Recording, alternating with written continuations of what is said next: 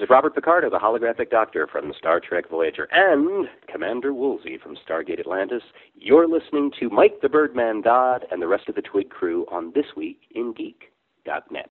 Did you grow up with a NES, PlayStation, Star Wars, cartoons, and 80s TV?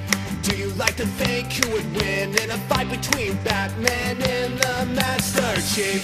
Comics, games, movies, music, and TV. They're gonna tell you everything you need.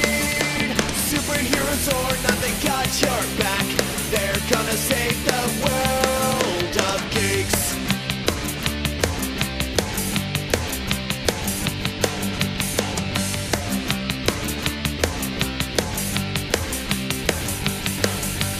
Comics, games, movies, music, and TV. They're gonna tell you everything you need. Superheroes or not, they got your back. They're gonna save the world of This Week in Geek. This Week in Geek. Hey guys, what's going on? You're listening to This Week in Geek, and I'm your host, Mike the Birdman Dodd. Well guys, it's the month of December. Things are starting to wind down here in the Twig Studios, but that means I've got a lot of time on my hands, and well, you might think I'd be spending that playing Halo and watching the more interesting version of the adult universe. I'm actually reading for a change. That's right, I'm picking up good old-fashioned books. And as you guys know, we've recently launched our new show, These Warriors Are Terrible, now sponsored by Noble Knight Games. I'll give more information about them a little bit later on, so I'm just kind of teasing it here. And well, we play role-playing games, and as you heard, we've been playing, or did play, recently Mutants and Masterminds, but we used a fan-made conversion set using the Marvel superheroes for them. And that got me interested, because I wanted to look more into the Mutants and Mastermind publisher, and that's Green Ronin, and these guys are based out of Seattle. They've been around since about the year 2000. They've done a bunch of really cool games. The things that I know them for mostly now is they do the Game of Thrones, or aka A Song of Ice and Fire roleplay, and they do Dragon Age from BioWare, as well as DC Adventures and Mutants and Masterminds.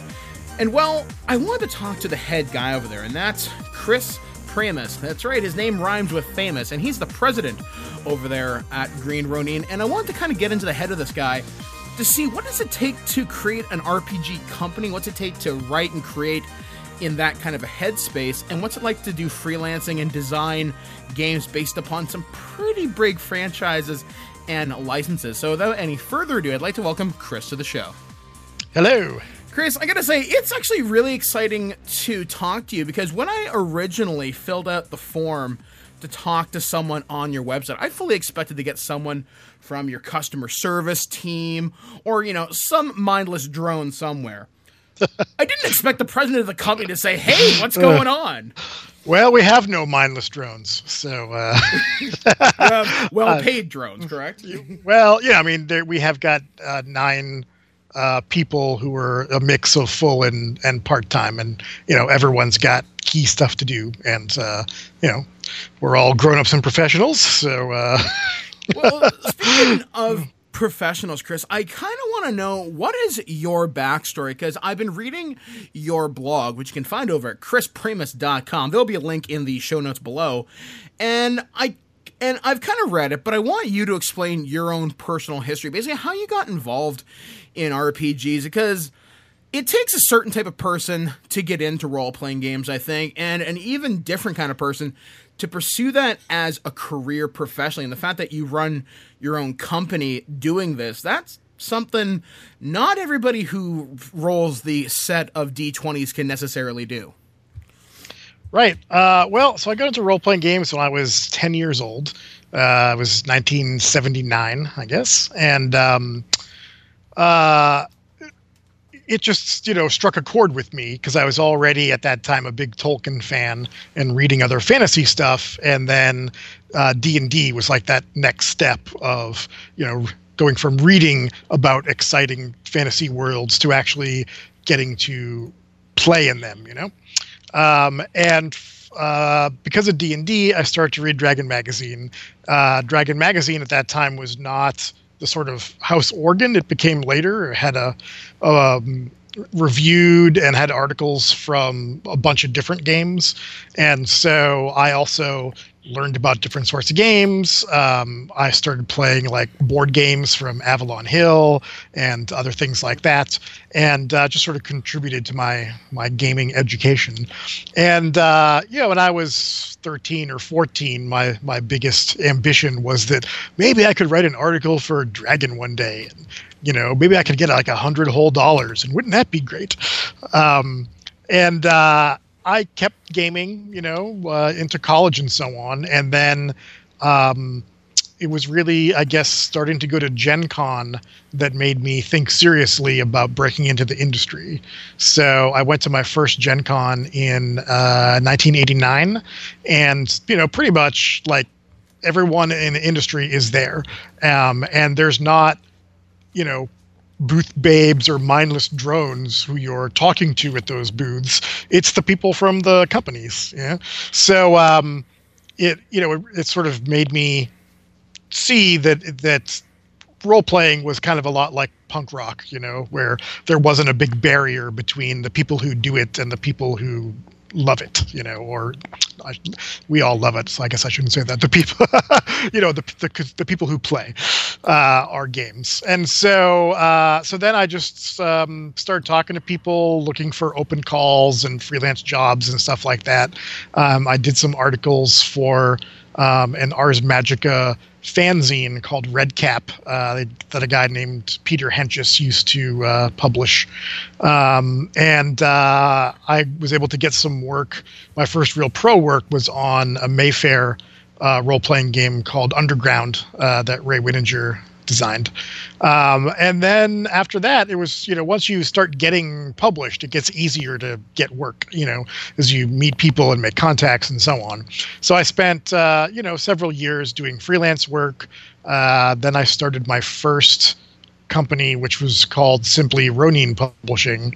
And we published RPG called The Whispering Vault for a while that we picked up from another publisher. And then I ended up getting hired at Wizards of the Coast at first to do role-playing game design, and I worked on some late era second edition books. Like I wrote The Guide to Hell, and I co-wrote Slavers with Sean Reynolds. I did a book called Vortex of Madness, stuff like that. And then I moved over to the just formed miniatures division and helped design and launch the Chainmail Miniatures game, which is a whole suite of stories in and of itself. Anyway, it was while I was at Wizards that I started Green Ronin on the side to kind of keep my finger in the role-playing pie, as it were. And then when I inevitably got laid off in one of Wizards, classic mass layoffs, I just stepped into doing Green Ronin full-time. So that's kind of the basic overview. All right. So one of the things that I've kind of gathered, just you said something that really caught my attention, describing role-playing as punk rock, how there's no real barrier there.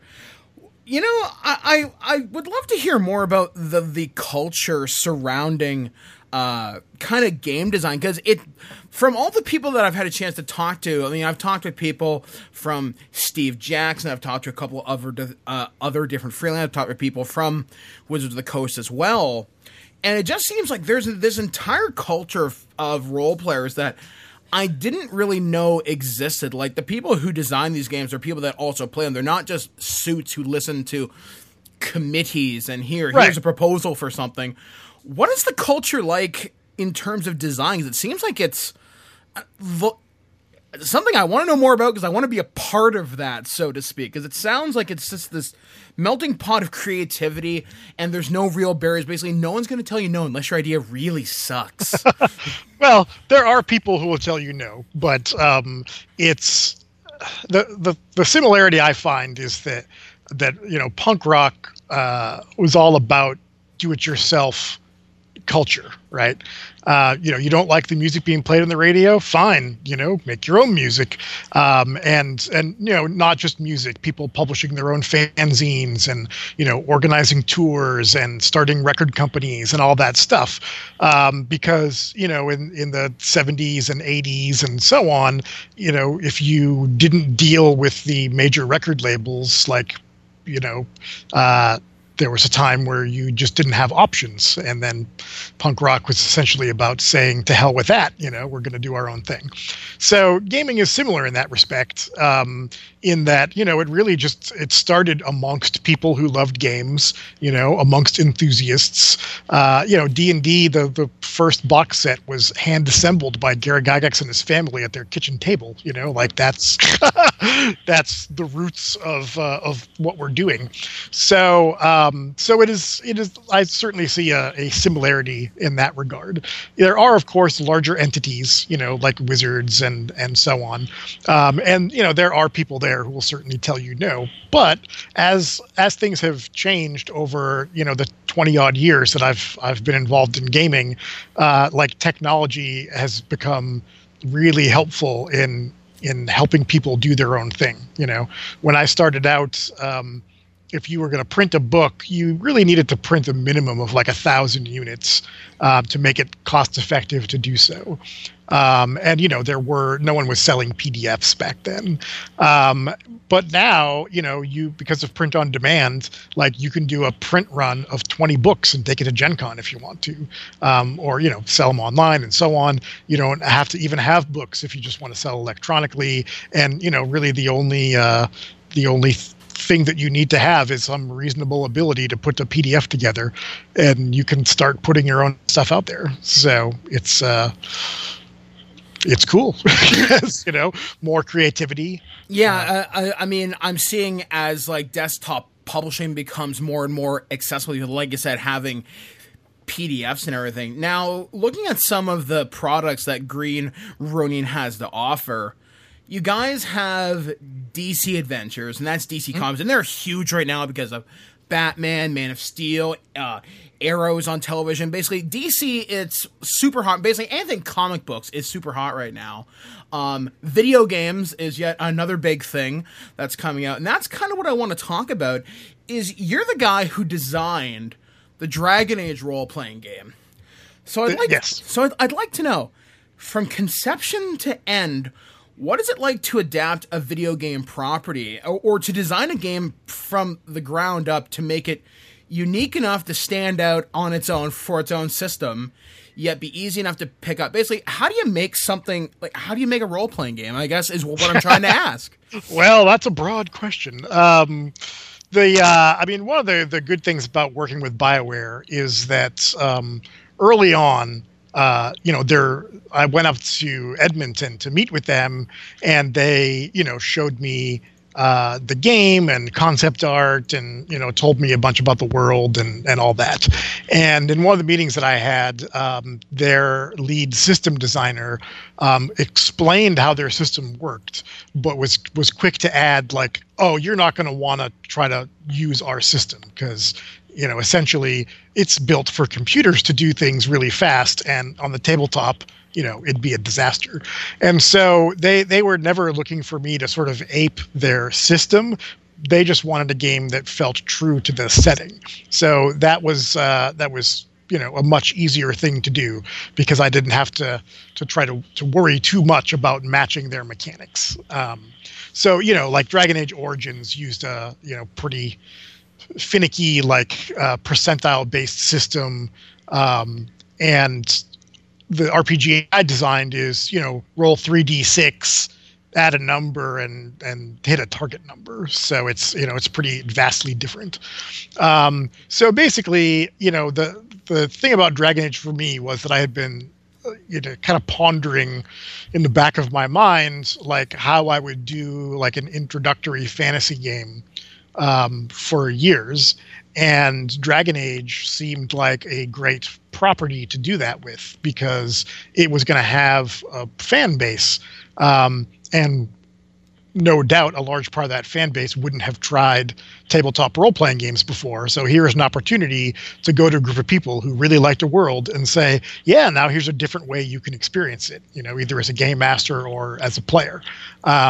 So that's why it was designed to start out with a boxed set that covered the first 5 levels of play, because that allowed us to give people a game that was 2 64-page books, a poster map and some dice. So the idea was, if you had never done RPGs, we weren't going to be like, buy this 500-page book and read it, and then fun. So that all kind of went into the initial design. It was going to be a class and level system because I at least was going to match that from the video game, because they had classes and things like that. But it was sort of an opportunity to kind of take the class and level idea and kind of put my own spin on it. The biggest part of that being the whole stunt system, which is really what differentiates the game from other RPGs. Now, with the Dragon Age world consistently expanding, I mean, we've had Dragon Age 2 since this game's come out. We've also had, they're talking about Dragon Age 3 right now, and it wouldn't surprise me if we see more about that at PAX East, probably coming up in March, because I know they had a panel there last year. Yeah. Some fantastic cosplay there. I really wish you had seen some of the people that had dressed up for this. Basically, what is Green Ronin going to continue to do with this particular kind of property? I mean, because I was just looking on your website, and you have downloadable DLC for free for this, and it's called Faces of Theldias. I'm pretty sure I'm pronouncing that wrong. Thanos. Thanos. I suck. Yeah. And you have an interview in there with Felicia Day, and I know Dragon Age has this huge fan community, because I know Felicia's a part of that. Are you guys going to continue to support it? Oh yeah, for sure. We've been working on for, I don't know, a year and a half or more, is the third boxed set for the game. So basically, set 1 was levels 1 to 5, set 2 was levels 6 to 10, and then we're going to essentially finish the core system with the third box, which is covering levels 11 to 20. It'll allow people to do the higher level play. And we have other plans after that. I mean, BioWare is continuing. They're doing comics with Dark Horse. They're doing more video games. This is a core property for them, and we're happy to keep supporting it. When is the third box set expected to come out? I hope that we release the PDF in January, but with approvals, it's always tricky. Getting something approved might take a day, a week, or 2 months. You just really don't know. It depends on who you're dealing with, how busy they are at whatever else that they're doing, how many things that they want you to change, because if once they have comments, you have to make changes and implement them and then shoot it back, and it's a process. Yeah, I can imagine. Yeah. So, it's like people always want to know when, and we play it a little tight to the vest, and it corks people off to some degree. But, I don't like lying to people. And it's not that I'm intentionally lying. It's just that oftentimes I'll say what I believe at some particular point, and then, 2 months later, it's like, oh yeah, we're never going to, all the things that just happened, that we're never going to hit that date that I told people. And so I'm hesitant to be constantly giving these updates based on my best information that turn out to not be true. So that's kind of why we do things the way we do.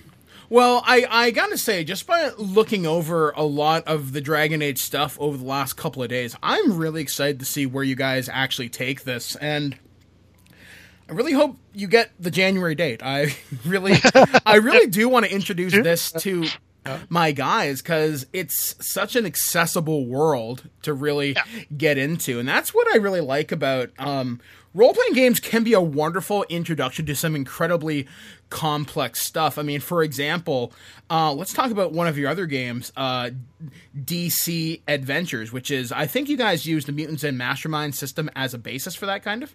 Yes, they share the same system, so all the books are compatible. And it, like, you guys have all these characters statted out. I mean, you guys have 2 books of heroes and villains, which are some people in there I didn't quite expect. And it's really cool. Just, I mean, even if you're not a huge role player, it's a wonderful introduction to encapsulate a character's history in just a couple of paragraphs and describe what their powers and abilities are. Yes. And just because I know several people that they do not play games, but they buy the books because they're interesting reading. Yeah, there's, I mean, you'll see a lot of kind of sneering at people who buy a lot of RPG books and only play some of them. You know, they do a lot of reading, and that's somehow considered to be like not as cool as, you know, playing everything. But frankly, if you enjoy reading RPGs recreationally and you know, maybe pull some ideas from unlikely places to apply to whatever your home campaign is, like, good. You know, I mean, if you want to use our Ice and Fire campaign guide to learn a whole lot about Westeros, even if you're not going to play the game, nothing wrong with that, you know? Yeah, because actually, I'm really glad you mentioned that, because I've had so many of my friends tell me, oh my God, you got to try Game of Thrones. And the fact that you guys publish a game based upon that, now I'm more inclined to check it out. And the way I'm probably going to do it is go through the role-playing game first, because nobody forced my hand. Yeah. Then go to the show, then get to the books. And at least this way, it feels more organic to me, like I'm experiencing it the way that I want to. And that's what, like I said, role-playing can be a wonderful way to get into properties you never thought about. I mean, for example, with myself, I got into Call of Cthulhu very much by accident. Someone had told me about, it's monsters that drive you nuts. And someone had tossed me the main book for Call of Cthulhu back in probably 1996. I think they were in second ed at that time. And it just caught my attention, and now I own, a crap ton of their books. And I've only ever played a few times because it takes a certain kind of group to do that. And by reading these different systems, I think you kind of get an idea what kind of games you can play with your friends. Now, obviously, role-playing is open to everybody, open to interpretation, but certain games lend themselves to different kind of player groups. Well, you know, when I was reading Dragon back in the 80s, I learned a lot of what I know about Marvel Comics by reading their Marvel Files article. And I didn't play that Marvel RPG, but I read about the characters and stuff. And, you know, it's like, oh, cool. Here's an article about the X-Men or what have you. Yeah, I mean, it's so cool, the fact that with, like, through magazines like that. I mean, I remember when Toy Fair used to be around. That's a magazine that should never have died. And they would occasionally publish stuff on role-playing games. And it was always interesting to see what was going on the other side of the GM screen, so to speak. I mean, one of the things, Chris, that I really respect you people that create these worlds is that you open it up to everybody to have fun. There's never...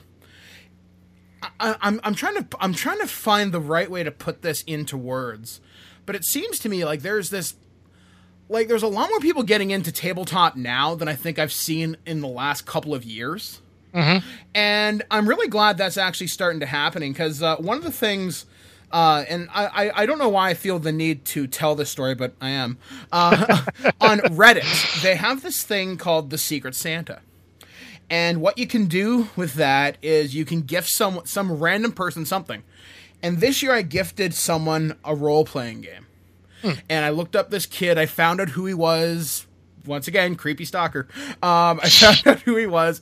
And he's at just the right age where I got introduced to my first RPG, and I love the way my life turned out because it opened me up to be more, I don't know, I felt like role-playing games, I really think they're a great way for kids to really share who they are, to have fun with it, to have fun with their imagination and pretending, and, you know, it's not necessarily immature to want to be a dragon warrior or, you know, be a monk or something. You know, it's fun, it's accessible, and I really am starting to appreciate role-playing more now that I'm in my 30s than I did when I was in high school when I was like 14 or 15.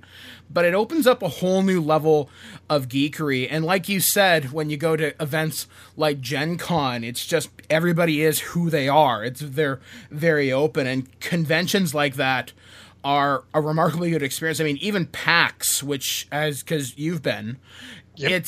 we're all gamers. There's no dividing lines there. Everybody's generally pretty friendly, and as Will Wheaton says, don't be a dick. And everybody tends to follow that. Well, speaking of Will Wheaton and Tabletop, he's got his YouTube show called Tabletop, where he's been featuring different games, playing them with with other nerd famous people and actors and stuff like that. And he's mostly been doing board games, but in February he's going to be having 2 episodes that I actually appear on, running the Dragon Age RPG for Will and the Nerdist and 2 other mystery guests. So that sounds really friggin' exciting, actually. Yeah. So I'm, hopefully, like a lot of people who haven't tried RPGs are going to see that and give Dragon Age a whirl. Absolutely. I got to say, I'm really looking forward to that. So make sure you keep in touch and remind us about that, because that's something I hope us and our listeners will definitely be checking out. Yeah. The only frustrating part is that we filmed it this past February, and so it's been done for a while, but they do an episode every other week, and my episodes are the last 2 of the first season of Tabletop. So it's been like, I really want to show this to people, but I have to wait for a year. So. Ain't that always the way that it goes, eh? Yeah. So I guess, Chris, as my final question to you, what is going to be coming up from you in the company in the upcoming few months? Well, that's a good question. So next week, we're releasing the Night's Watch book for Song of Ice and Fire role playing. This is basically a whole source book that offers you different ways to play the game. So in the core book, the kind of default setup is that you create a noble house and that you all play members or servants of that house. And that's sort of the glue that keeps you together. In the Night's Watch book, you have the option of creating a Night's Watch castle instead and having all your characters be part of the garrison. Or creating a wildling tribe if you want to be on the other side of the wall, and then you're dealing with the things beyond the wall plus the Night's Watch and all that stuff. So it's a good fun book. It's got lots of great info about the Night's Watch history and characters and all that stuff. Question. Well, Chris, it's been really interesting talking to you, and I definitely want to invite you back on the show whenever you guys have something else to show off, and we can look forward to that episode of Tabletop with you and Will Wheaton coming up in February, you said. Mm-hmm. And we'll definitely be offering ongoing coverage of the books that you guys offer. Oh, I wasn't done, but... Oh, I'm sorry. I didn't know if you had a question about that particular book. I want to know more about it before I ask questions. Okay. So also, we've got the Next Mutants and Masterminds book, the Supernatural Handbook. That's written by Lucien Solban, who did Hero High, one of our most popular books for second edition M&M. It's basically about adding horror to your superhero games. So whether you want to do something like Hellboy or add some Lovecraftian elements or what have you, it's lots of advice. Also, a new organization called Arcade, and characters and adventure ideas and all this sort of stuff. So the PDF of that is available now. You can also take advantage of a pre-order, where if you pre-order the physical book, you can get the PDF at the same time for $5 extra. Then that'll be in stores in January. And then hopefully Dragon Age Set 3 is going to follow that quickly.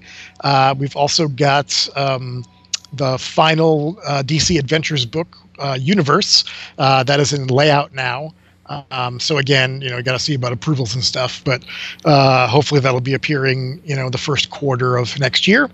And then the long-awaited Emerald City box set for Mutants and Masterminds, which is we've been slowly introducing this new city setting for the game, and this is its big set. So it's going to be a slipcase with 3 books and a poster map. So it's got like a player's book, a GM's book, and then a full-length adventure in a slipcase. So it's pretty meaty and awesome. I gotta say, I really kind of want to see that. So hopefully we'll get a chance to see that, like you said, first quarter of 2013, right? Mm-hmm. Come on, PAX East. That's where I'm hoping you guys will be there, so work on it.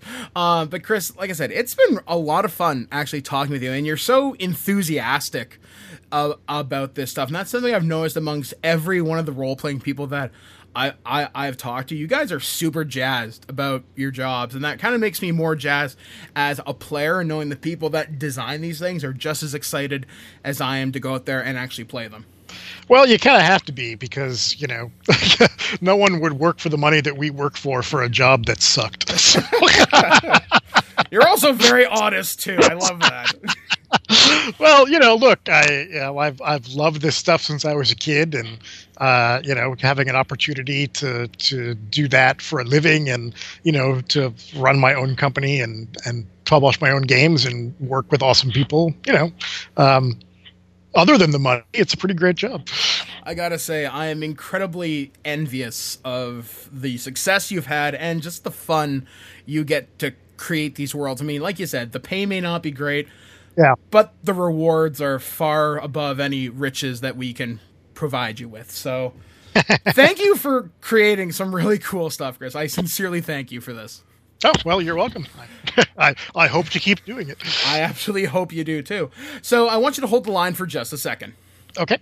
All right, guys. Well, that was my interview with Chris Pramas from Green Ronin Publishing. You guys should really go check out their stuff. I mean, it's really flexible. It's cool. There is a ton of stuff for Mutants and Masterminds. Their games continually get support. So be sure to check these guys out. If you see them at a local convention, go check them out at your local shops, wherever you can buy role-playing books, or get their PDFs. Like my iPad is filled with their books right now. It's a lot better than lugging around a backpack when I was in high school with books, because I'm pretty sure that's how I've got back problems now.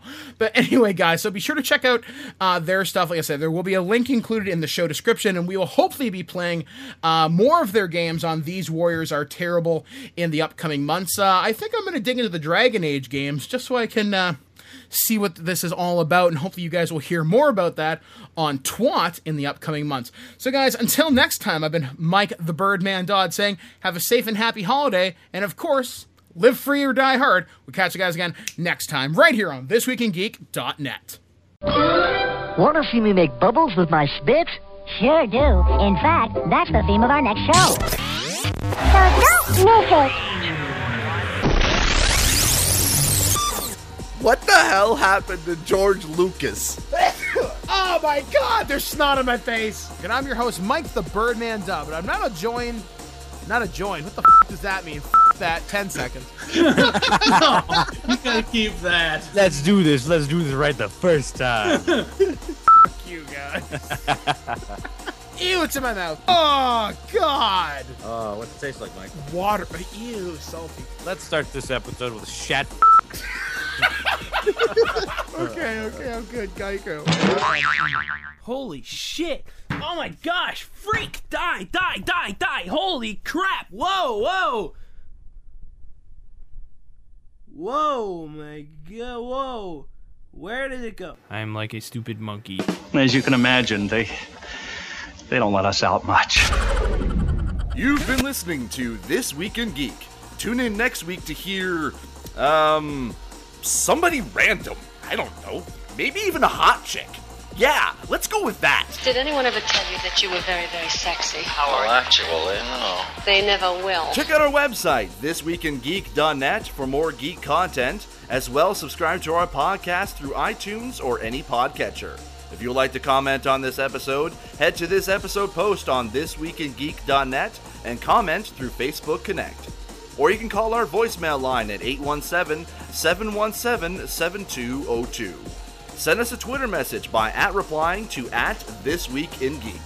Lastly, you can email us at feedback@thisweekingeek.net. This extra music was produced by Pronobozo at pronobozo.com. We'll see you next time, and remember, lower your shields and surrender your listenership.